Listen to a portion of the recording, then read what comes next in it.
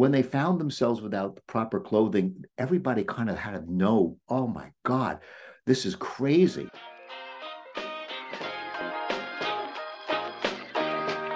Listeners, thank you for tuning in. We have a return of a very special guest, Prit Buttar.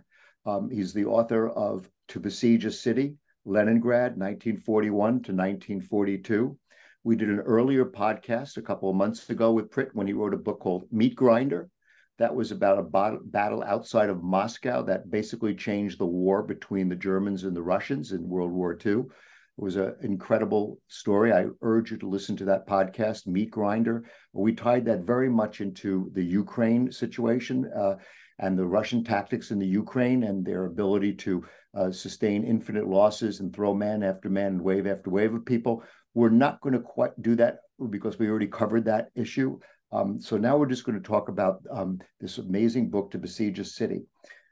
Prit, we have to ask you this first, going back a little bit, even before Meat Grinder. Where did the fascination of the Eastern Front come from for you? Why that versus, the Western Front or the battle in North Africa or the Air War or, any of the other fronts in World War II?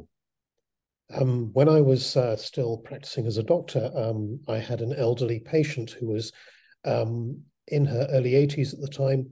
She was just beginning to develop dementia. She was clearly German in background, and in consultations, as her illness worsened, she would start slipping into German. And my German was just about good enough to cope with this, and conversations inevitably turned to where she had come from. And she told me about fleeing what was then East Prussia, right at the end of the Second World War, and told me her story of leaving her homeland literally under artillery fire. And when I started looking at this, I discovered that there was practically nothing really in detail written about these campaigns in English. Most of the Eastern Front narratives were inevitably about Stalingrad or Kursk or perhaps the Battle of Moscow. But really, though, it seems to me that given the sheer scale of the Eastern Front, and the number of casualties, the enormous amounts of resources that it consumed for all sides, there was so much unexplored material here. Exploring her backstory led to my first book, Battleground Prussia. And with each project, there was sufficient material left over to seed another book. And here I am, 14, 15 books on, still going. So It is amazing, and it's exhaustive in its research and its detail. One of the things that comes through the two books that I've read, and I hope to read the additional ones at a certain time, is the sheer brutality of the Eastern Front. Page after page in this book, To Besiege a City, is just the absolute barbarity of the war between the Russians and the Germans, and then you throw in the partisans. There's one page that talks about a Russian soldier trying to dig in a foxhole to escape the German bombardment. And when he's digging in that foxhole, he uncovers a corpse underneath the mud. And the corpse is rotting and stinking.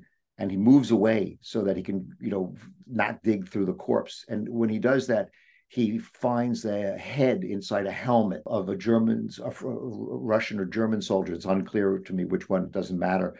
The corpses, the blood, it doesn't even seem human that people could endure such incredible bloodshed and ferocity of attack and counterattack, attack and counterattack.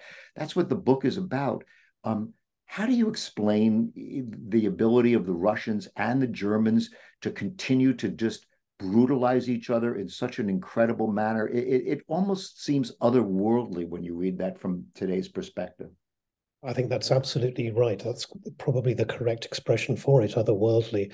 In the case of Leningrad, the additional problem was not only the brutality of the war, but because of the configuration of the battlefield, a city being besieged, very limited avenues by which the Red Army could attempt to lift the siege. Inevitably, the battles were going to get fought over the same patches of ground, and hence endlessly churning up corpses from previous failed campaigns.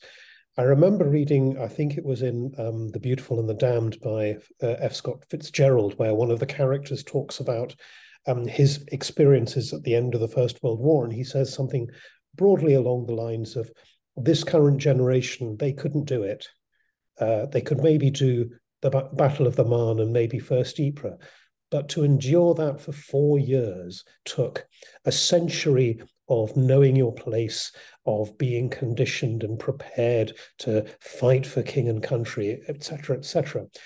And on the Eastern Front, we have two armies that are indoctrinated to a degree that those of us who have been privileged enough to grow up in the Western world really have little comprehension of, Right. the degree to which the state controlled all media, or what media there was at least, and banned books fairly liberally.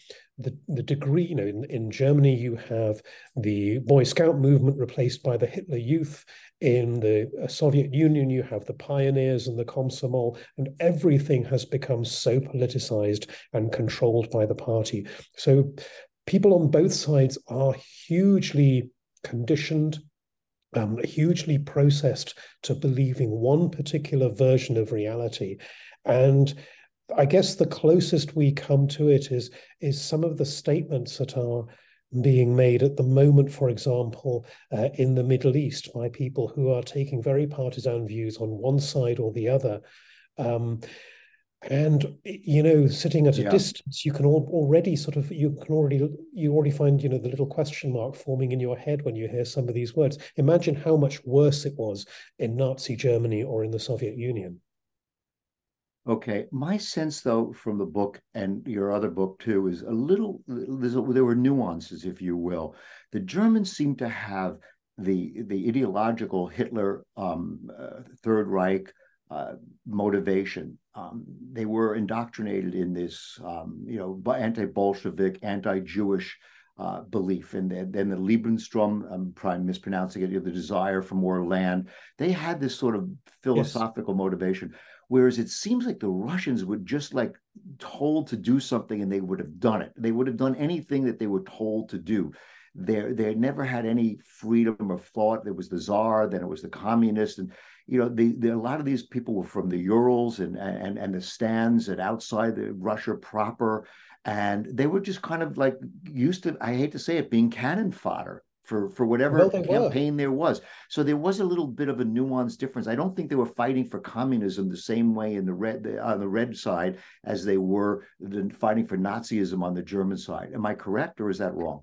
I think there are nuances to that. I think the first point you make is absolutely spot on. I was listening to a podcast about the Russian Revolution recently, and the guest speaker was asked why the tiny little fledgling democracies in Russia never really flowered and never took root.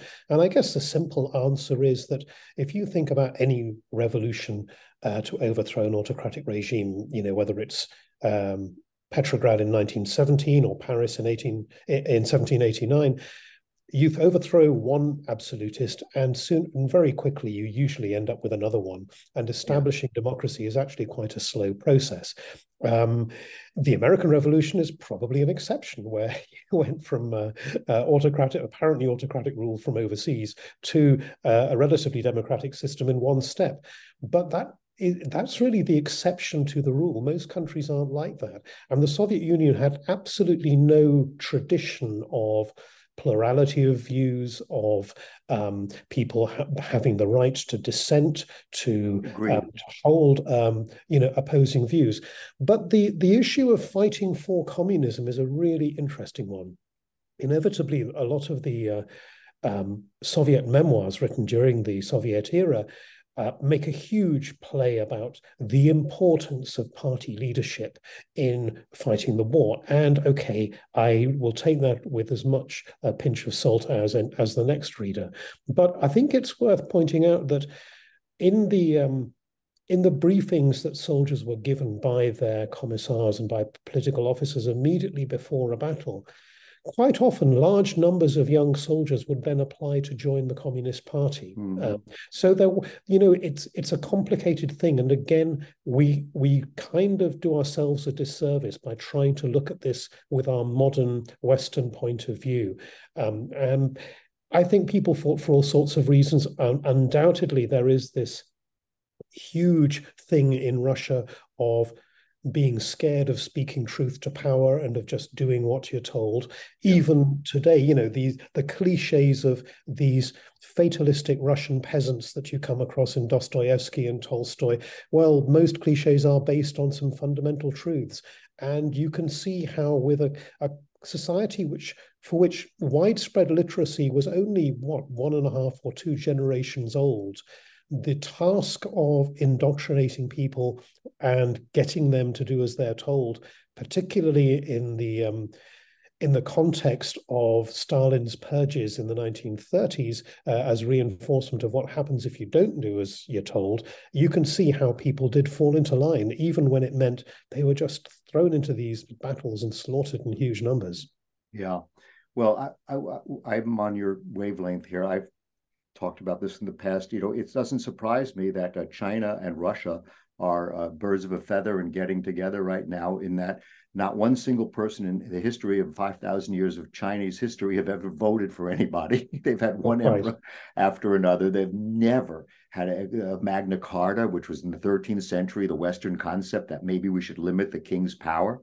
They've never had a vote. The Russians have really, except for a couple of votes after the fall of the Soviet Union, have never voted, and they don't have any democratic history. They've had one ruler after another, and one czar after another, and then the communists came in right away and took over, and they established this dictatorship of the proletariat. So yeah, that doesn't surprise me that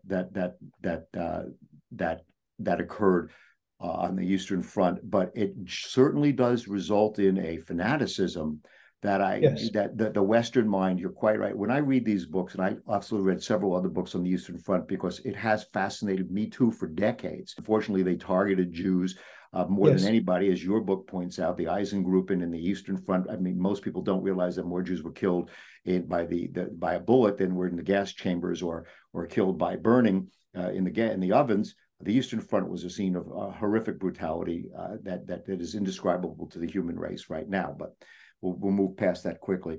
Let's talk about Stalin's purges. That's one of the chapters in the book that's fascinating. And in reading, To Besiege a City, I was amazed at the micromanaging that Stalin versus Hitler engaged in. It was almost like a chess game where the armies were chess pieces, and Hitler would come up with a move that made no sense and that was illogical, and his generals rolled their eyes, and it was like kind of like just whimsical craziness that he wanted an army here or there.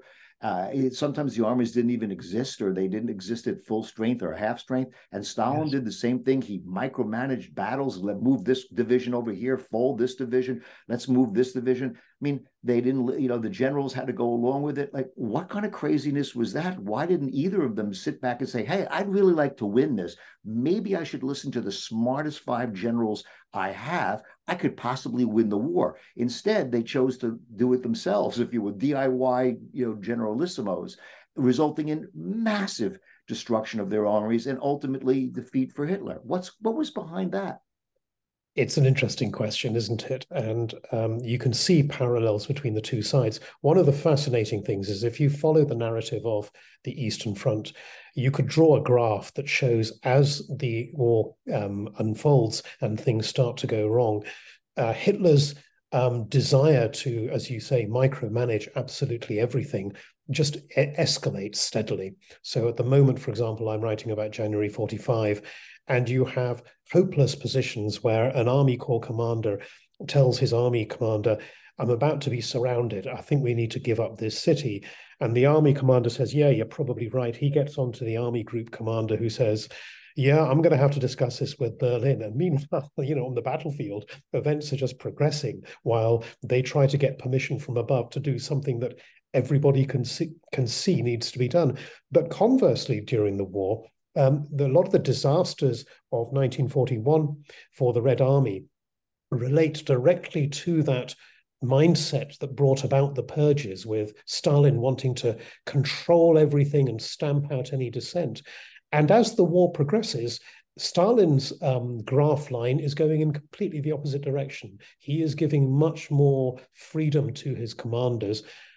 Okay, if you were cynical, you'd say that's because he's already killed the ones he didn't like, and the ones who are left are the ones who have his favor.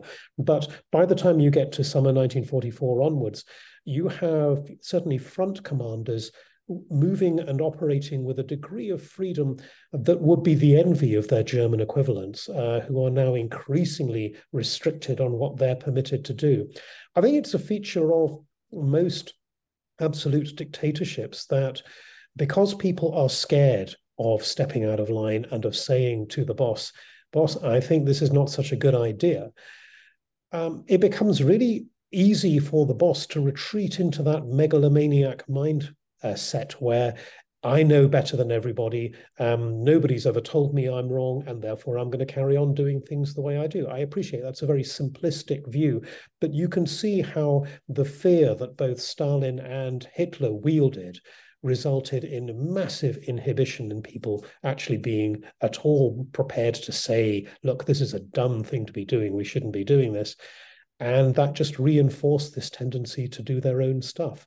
Stalin was at least smart enough to learn, whereas Hitler just got worse and worse. Okay, I hear that, and that's really interesting, and I agree with that. My question then is, in your assessment, were either of them sane? I mean, was Hitler sane? Was Stalin sane? I mean, their actions were so crazy to be, as the reader of the book. They're on a personal level with their purges and their hatreds and their behavior towards dissent, and on every level they didn't seem rational, neither of them, and they've been portrayed, certainly Hitler's been portrayed as insane.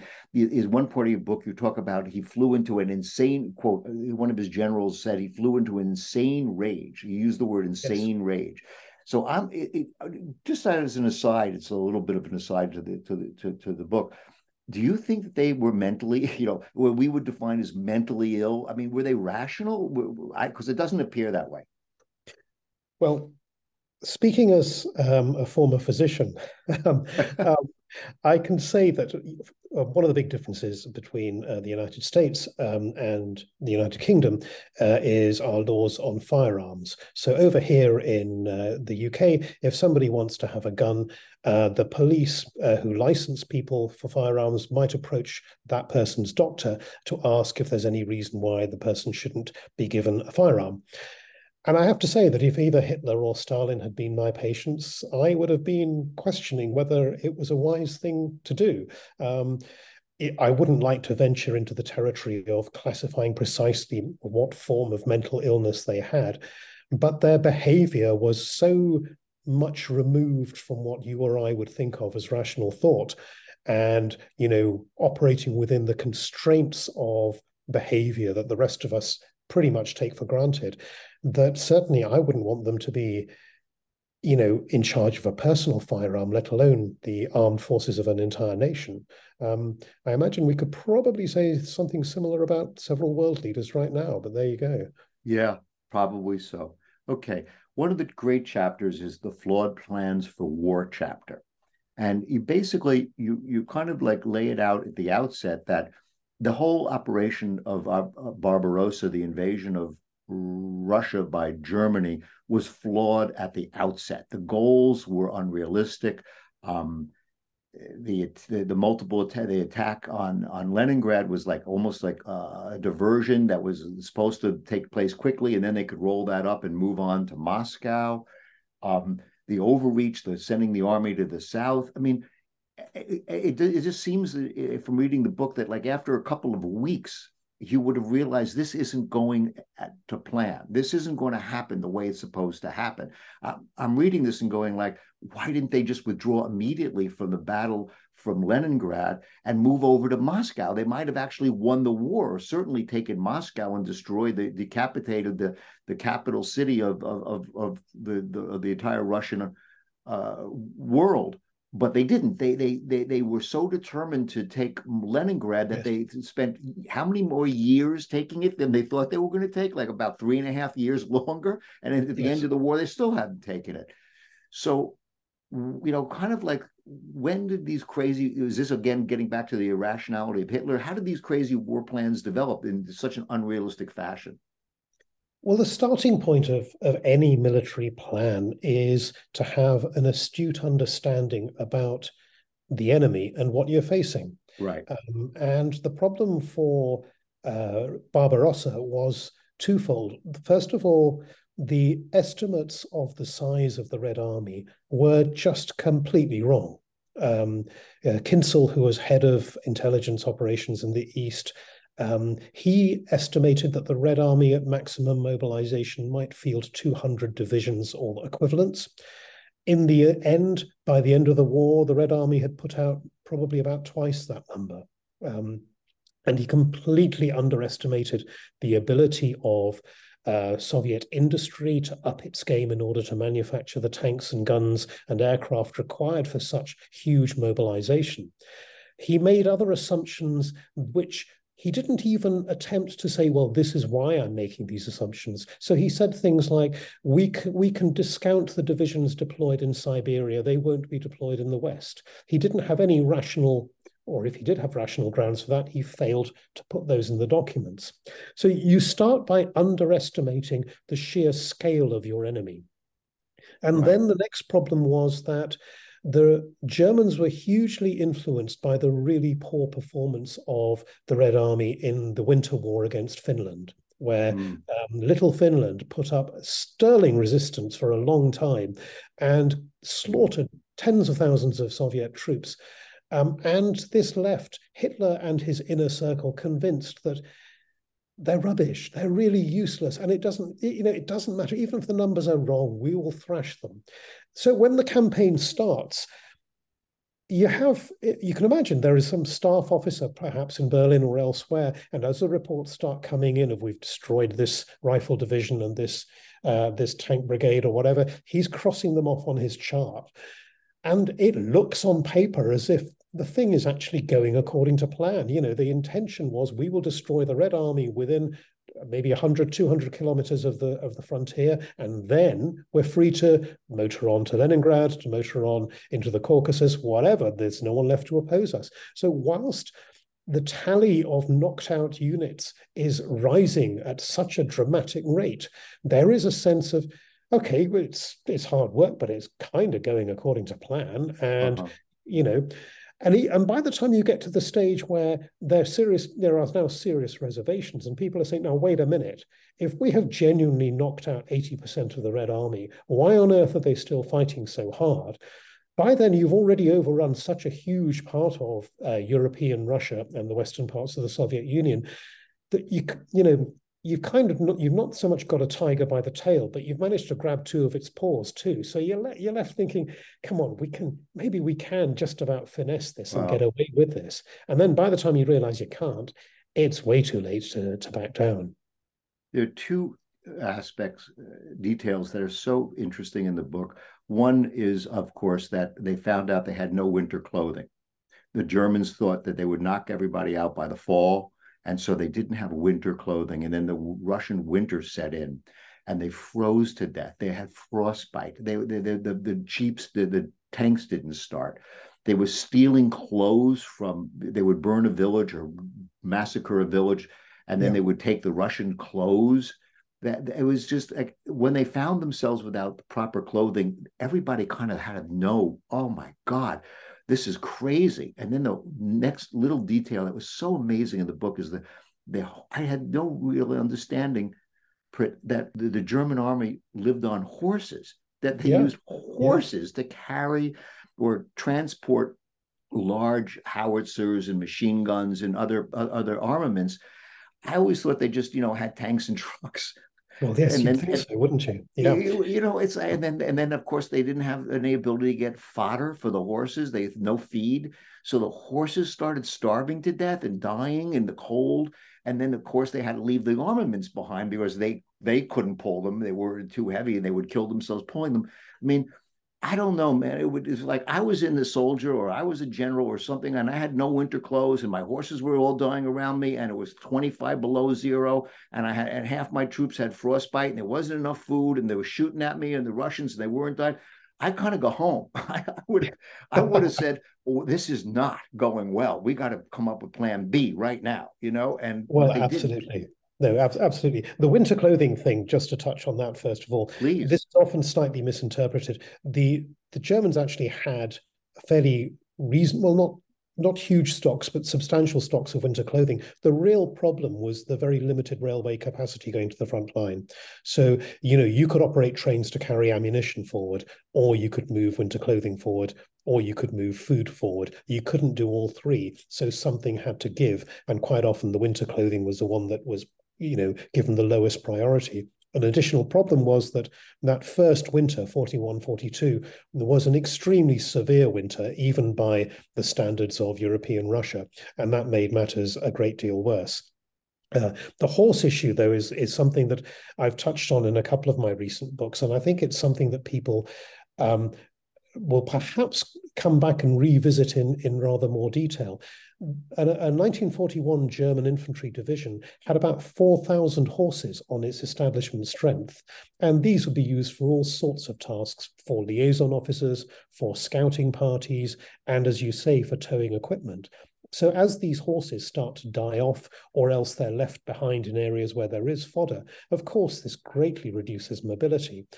And this is one of the reasons why, when the Germans go into their defensive phase of the war, holding back the attempts by the Red Army to break the siege, the initial resistance of these infantry divisions is really quite good. But if they get driven out of those positions, they now lack the mobility in order to pull back with their equipment to a secondary defense line, because either the horses are dead or they've been left in Estonia and Latvia where there's more fodder for them. And remember that it takes about 4 to 5 years to grow a draft horse. It's not something that you can replace overnight, particularly when you've mobilized all of your nation's horses in order to invade somewhere in the first place. It's not like, oh, well, the next year's generation will be ready by the spring. Well, they won't, because you've mobilized pretty much everything you had, and now you're going to have to wait several years. And of course, they tried to use captured cavalry ponies that they took off the Soviet forces, but that's not really the equivalent of an enormous draft horse. Right. And even then, you've got to feed the poor thing in order to get stuff done. Wow. Okay. Let's talk about, you write very eloquently and informatively about the partisan war. This was a huge aspect, it seems, of the entire battle for Leningrad. The Russians had an organized partisan army. They selected people, and they didn't put them in the regular army. They according to the book, they organized them into a behind the scenes, behind the front lines army, with some instructions, some armaments, etc. And evidently, really an important part of the war, which is not, which isn't something we think about. We just think about the big battle facing each other. What was the point of the partisan war, and was it smart of the Russians to do this? Did it make a difference? Yeah, I think it made a huge difference. Wow. The Soviets had thought about partisan warfare before the war and had started making preparations for stay-behind units, etc., to disrupt an invasion. But when the Stalin purges were at their height, there was a sudden realization that having secret caches of weapons lying around the Soviet Union might not be good for internal security, particularly as the purges were driven by this paranoia about anti-Stalin plots. So the entire apparatus was pretty much dismantled by the time war broke out and had to be reinvented. And as with many things which are invented in haste, it was done quite badly. You ended up with rival chains of command, some going through the Communist Party, some going through the army, some going through the NKVD, which would eventually turn into the KGB after the war. And it took a long time for these to start sorting themselves out and start cooperating and actually combining into a proper command structure. The partisans were enormously aided by the large numbers of Red Army soldiers who were either left behind deliberately or quite often were just stragglers during the retreats of 1941.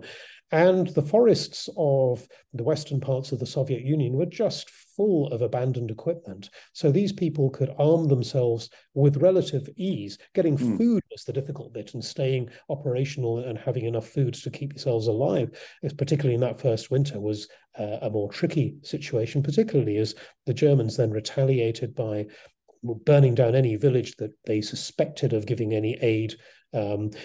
And the Soviet accounts after the war made a huge thing about the partisan movement, and and to my mind, they exaggerated it for obvious political reasons. Because if you can portray part of our great victory over Nazi Germany was because ordinary people took up arms against the enemy, that's a very powerful political message. And they did, and they fought very well, and they disrupted a lot of supply movements, etc., behind the lines. But the Soviets exaggerated the efficacy of that. And I imagine that a lot of the villagers who, according to the memoirs of Soviet generals, were all, unstinting in their support of the partisans.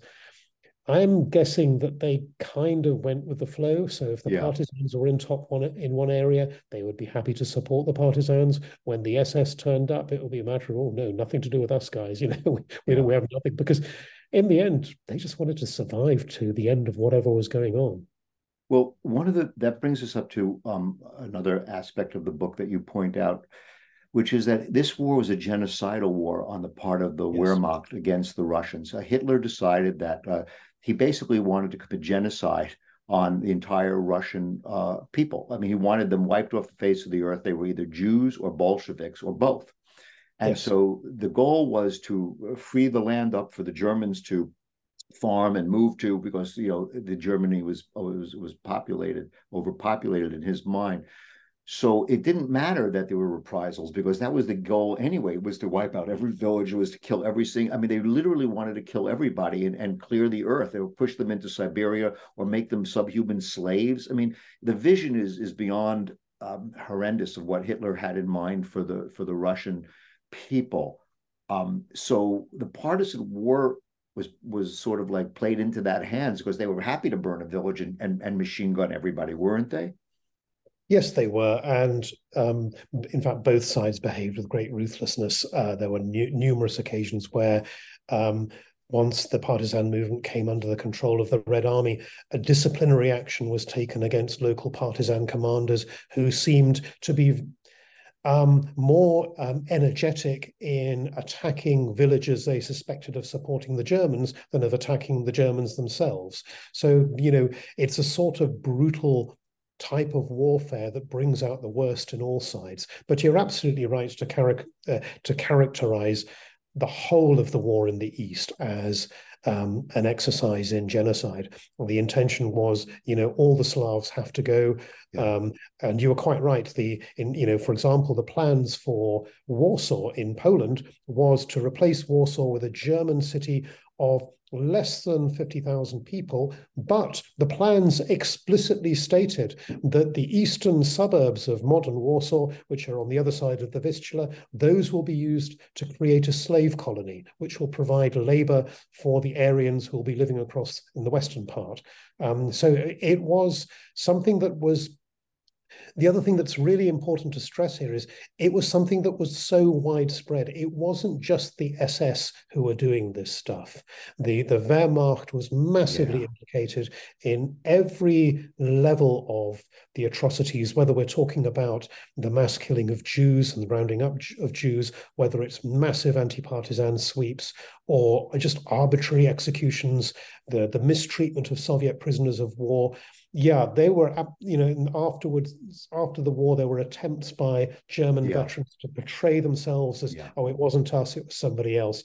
Well, no, it doesn't really hang. The truth of it is they were all involved. Well, that was also in Nuremberg. They also portrayed themselves. Even the architects of the Shoah portrayed themselves as innocent victims of somebody higher up. It was always somebody higher up. How many civilians do you think were killed in Barbarossa? Not aside from obviously the military deaths. Could you make a number up? I can give you a number. The trouble is, this is something that's widely distorted. So if I say that the Soviet Union lost between 20 and 30 million people between 1941 and 1945, of which about 13 million were servicemen and servicewomen, it gives you an idea of the scale of killing. Now, you can say, okay, that's a difference of a third, it's a difference of 10 million. Well, even if you take the lower number, Oh yeah. that's a staggering number of people killed. And many of them starved to death. Many were killed in Yeah. mass executions. Others were caught up in the crossfire. It was just slaughter on a scale that defies imagination, really. Well, everything about this book and this war defies the imagination. In the book you talk about 700,000 Russian soldiers were killed in battle in the Ukraine, or made Yeah. prisoner or killed. Yes. 700,000, correct? Yes, and there was an enormous encirclement battle at Right. Kiev, where I think 2.5 million soldiers went into the bag, and horrifically, something like three-quarters of these were dead within 6 months. The Germans just starved them to death Right. in I prison will camps. get to that too. Yeah. I think that more soldiers were more people in that battle were one battle, the 700,000 that were killed in the outside of Kiev, than America lost in every single war that it's ever fought. I think our global, since the War of Independence or something, is 400,000. Do you know that number? I believe it's 400,000 Americans. World War One, World War I Two, think it, Vietnam, yeah, I something like think that. I think you're probably right. When you think that So, the British civilian and military losses in the Second World War came to, I think the number of 360,000 comes to mind. When you think that more Soviet citizens died in and around Leningrad alone yeah, than British Empire war dead from both world wars put yeah, together, it's just on a scale that, and this is why I think it's important to stress this. Understandably, the English language narrative of the Second World War has concentrated on campaigns where British and American and Canadian and Australian, etc., troops were fighting. But it kind of misses the point that actually the war was being decided in this colossal conflict in Eastern Europe. yeah. Um, let's get contemporary for a second. When you read the book and you know about the scale of the losses, the 20 million Russians that died in World War II, 13 million military, 7 million civilians, etc. These massive 80%. You talk about 80,000 prisoners that were taken prisoner, and only 3,000 survived out of the 80,000 in a camp that the Germans ran. So 70 something thousand people, perished, soldiers perished. Yes, Let's get a contemporary. I maintain that a lot of this is baked into their memory of what's going on in Ukraine. And absolutely. Yeah, okay, it's yeah, just the agreed. brutality, the barbarity, the willing to tolerate losses. This battle I can't pronounce. Avika, please pronounce this one, the latest one. Yeah, Adviivka. Avivka. Once again, they're throwing, troops without proper training, Yes. without proper equipment. People are saying they haven't even eaten in a week or something.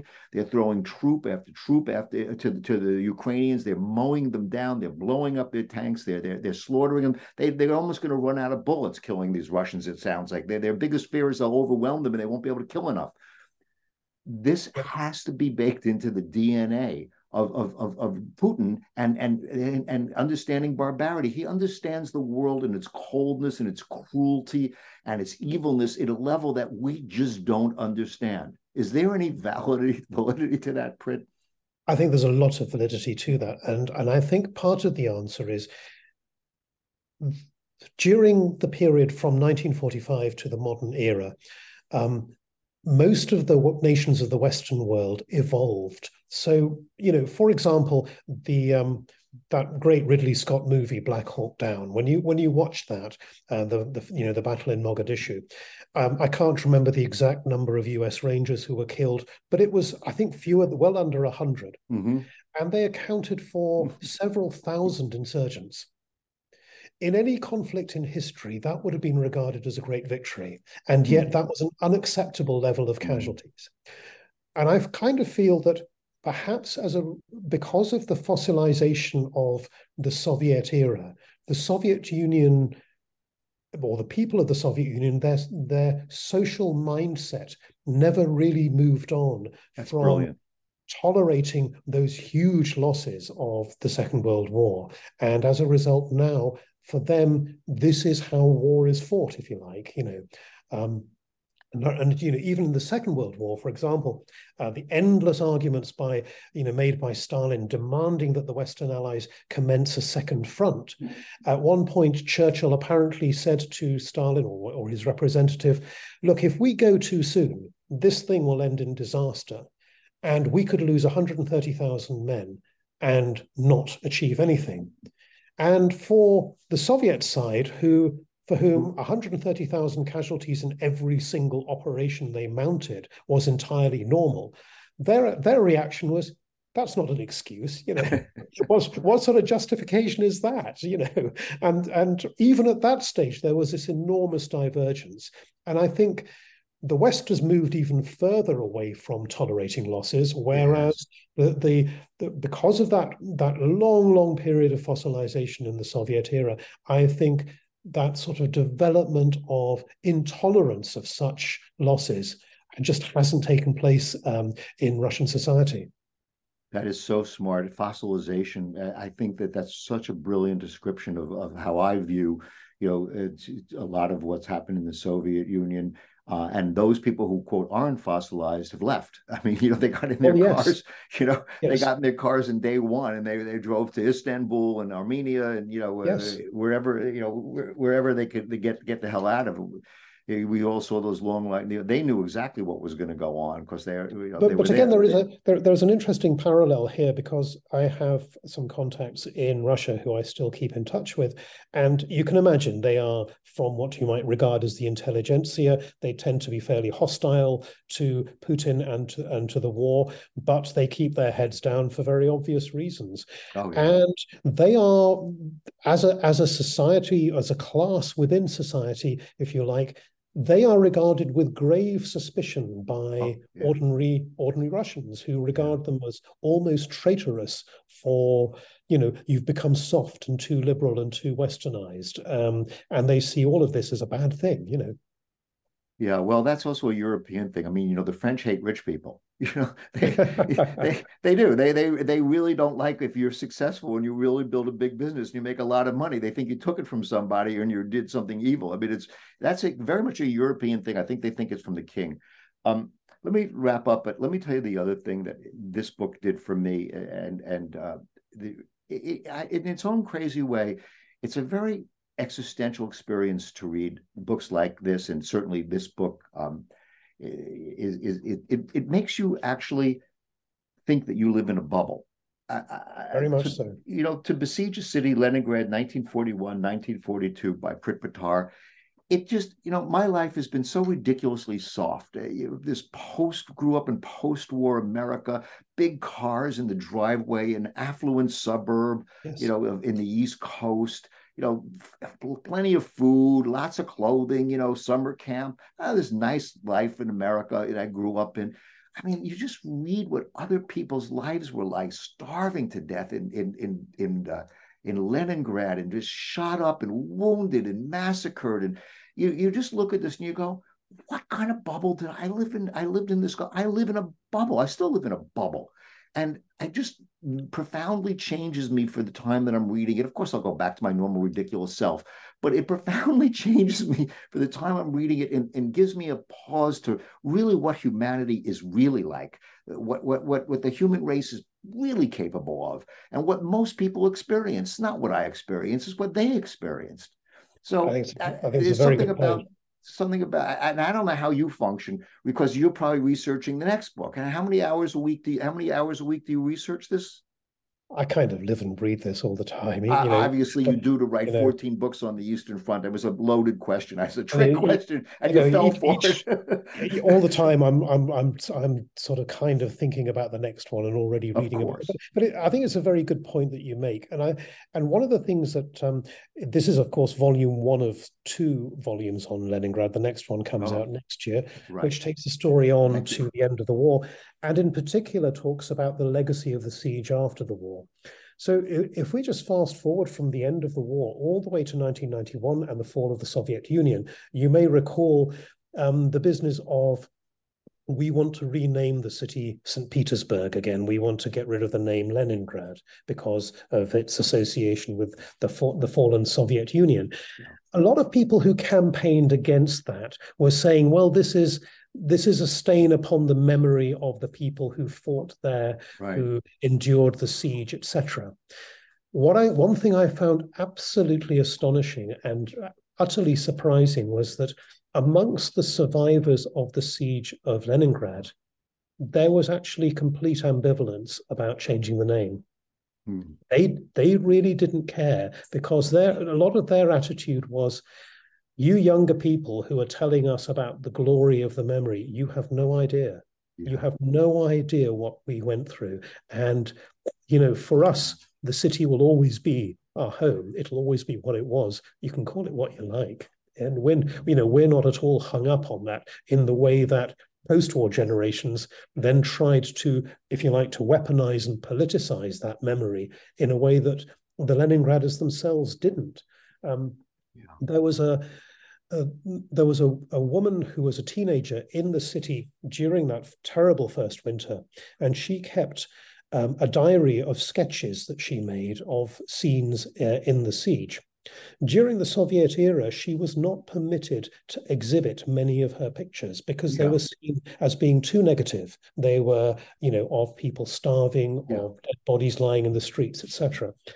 The first time that her pictures were displayed as a complete collection was in 1991, and cruel irony, it was in Berlin.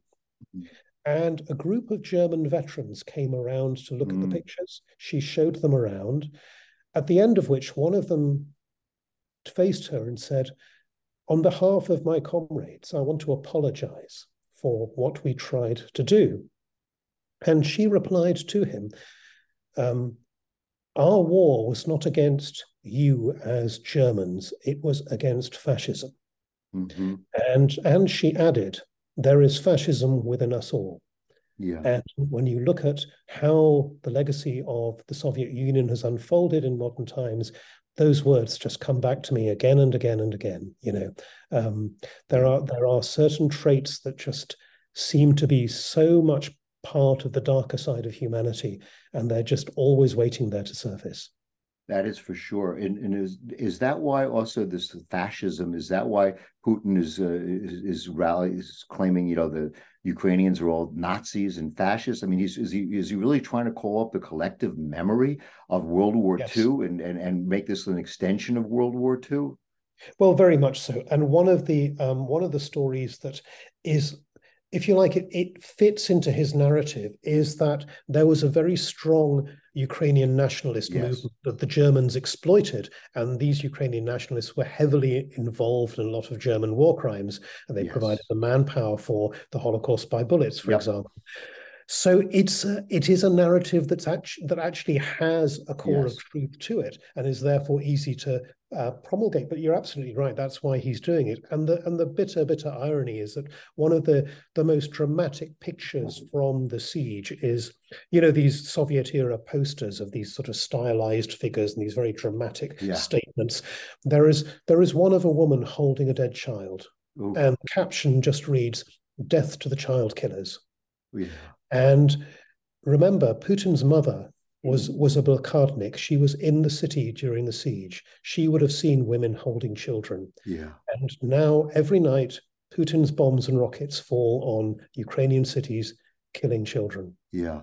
And nothing has really changed. No, it really hasn't. Okay. Thank you so much. Great to hear from you. I urge anybody listening and tell their friends beyond listening to get a copy of To Besiege a City, Leningrad, 1941 to 42 by Prit Buttar. It's an Osprey book, a division of Bloomsbury, and it's a powerful read. Thanks, Prit. We'll have you back when you do finish your next book.